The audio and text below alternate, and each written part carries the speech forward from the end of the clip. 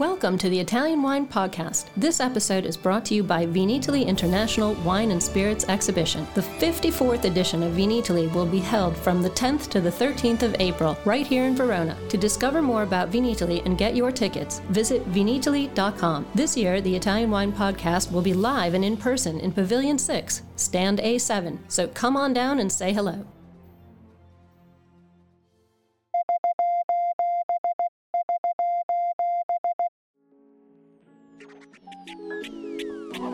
Welcome to our special SOS Everybody Needs a Bit of Scienza installment. This is a shout out to all the wine geeks out there. We need some feedback on the Professore's new book, the English version of Jumbo Shrimp Guide to the Origins, Evolution, and Future of the Grapevine. The Italian Wine Podcast is part of the Mama Jumbo Shrimp brand, and Mama Jumbo Shrimp is all about breaking down difficult concepts into small, bite-sized pieces. The issue here is that the new book is, well, a bit difficult to chew at this point, so we want to invite wine lovers out there to give us their input and advice to make the final product more reader-friendly. So have at it, wine lovers. Don't be shy. Send your comments to info@italianwinepodcast.com. Now on to the show.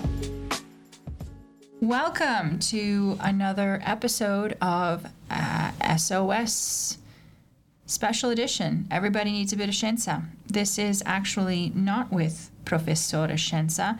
My name is Joy Livingston. I'm here with Richard Huff.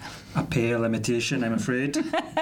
And actually, Richard has been translating the Professore's new book, and we have yet to decide upon a title, so I'm not going to talk about that too much.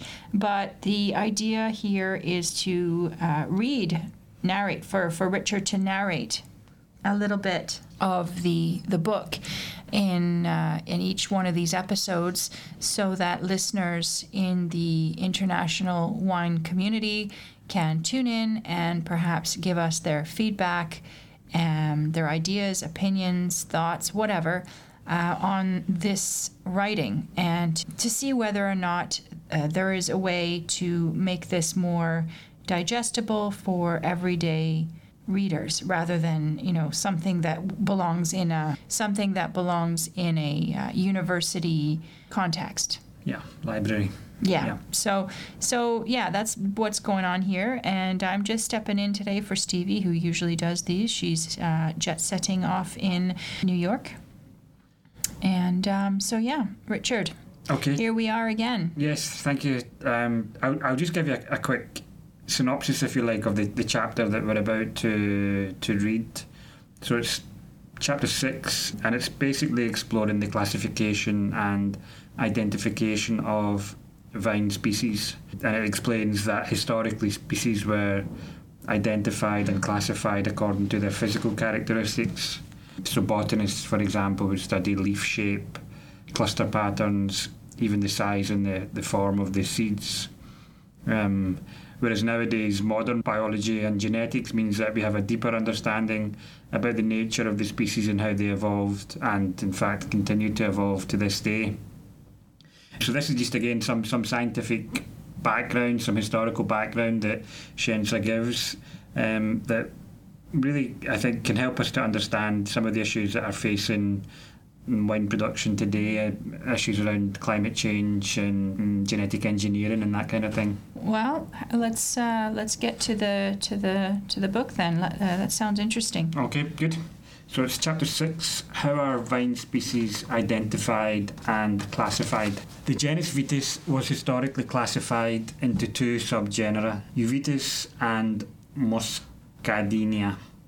Amongst the Euvitis subgenera, 3 groups of species can currently be distinguished. The first, the American Boreal, which includes about 28 species and which offered resistance to disease and phylloxera, and was used for the creation of rootstocks and resistant hybrids.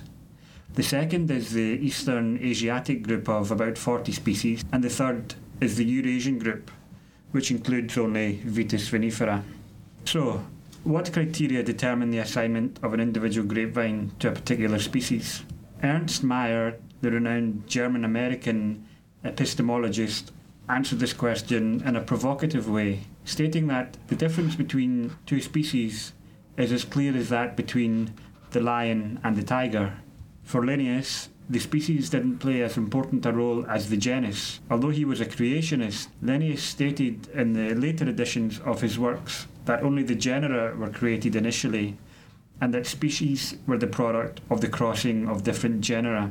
Darwin also viewed the species as something purely arbitrary, an invention by taxonomists for sheer convenience. The transition from a morphological concept of species, which focused on the physical form and external structure, to a biological one, emphasised by British naturalist Alfred Wallace, is based on the fact that a species is a population, occupying a specific niche in nature and reproductively isolated from other species. A new systemic of genus vitis was therefore necessary, which was based on the biological properties rather than the physical characteristics used in the past for classification. The terminology had to be adapted by introducing the terms ecospecies and ecotype to define the degree of interaction of an individual with a particular habitat, and of coenospecies for those species capable of exchanging genes amongst themselves, an aspect that characterises sympatric populations, that is, two related species or populations that exist in the same geographic area and so frequently encounter one another. Through breeding, it is thus possible to transform species into populations and to remove the differences between Eurasian and North American species, recomposing that geographical integrity and genetic continuity interrupted by the tectonics of the continents and by the glaciations. Although the methods of molecular biology have greatly improved the possibility of studying the relationship between species, the results of interspecific hybridization and introgressive hybridization are still difficult to interpret. The frequency of such phenomena calls into question the standard paradigm of evolutionary theory represented by classical phylogenetic models. Spontaneous hybridization or crossbreeding events have occurred both in the distant past and more recently, for example, in response to climate change. In particular, in the United States, the north-south orientation of the Rocky Mountains favoured the movement of species during the glacial and interglacial periods within the North American continent. Spontaneous hybridization or crossbreeding events have occurred both in the distant past and more recently, for example, in response to climate change.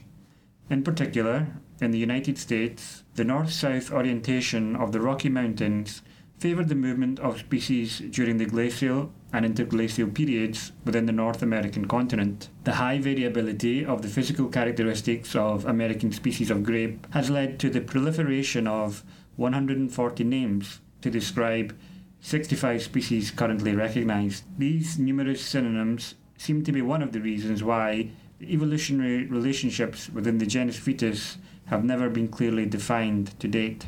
Most of the American species are distributed in the eastern and southern states, whose geographic boundaries partially overlap. Despite the geographical and phenological barriers that have prevented hybridization between American species in some cases, research in this field, dating back to the early years of the 20th century, has highlighted the widespread formation of natural hybrids. For example, in Texas, due to its particular climatic conditions, vines belonging to the Vitis riparia species have been involved in various hybridization processes, resulting in the creation of new variants. On the other hand, there is also a risk that the genetic resources of some species will diminish, certain species increasingly restricted to limited territories and seriously threatened by the spread of invasive species. That was really awesome. I really enjoyed that.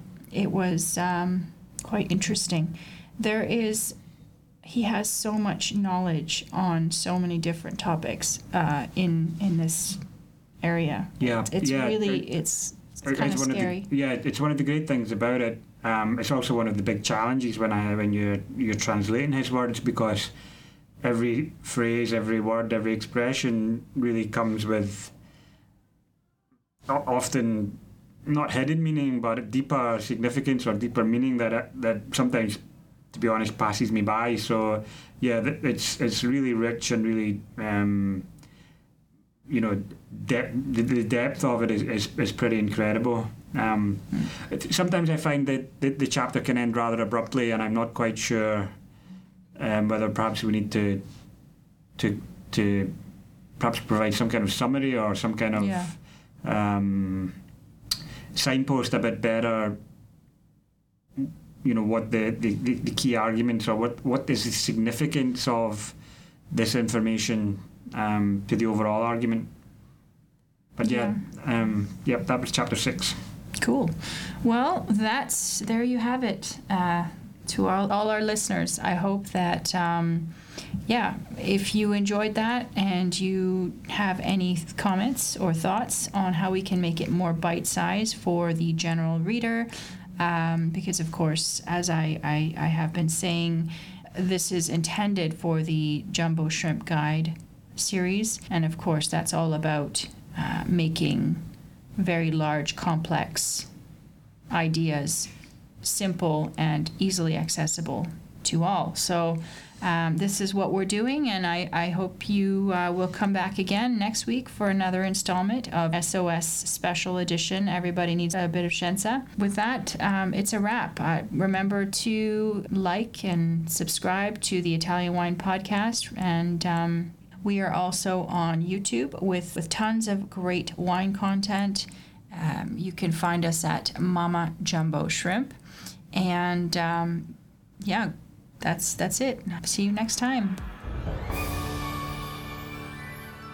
Thanks for listening to this episode of the Italian Wine Podcast, brought to you by Vinitaly International Wine and Spirits Exhibition, the biggest drinks trade fair in the world. For more information about Vinitaly and tickets, visit vinitaly.com, and remember to subscribe to Italian Wine Podcast and catch us on SoundCloud, Spotify, and wherever you get your pods. You can also find us at italianwinepodcast.com.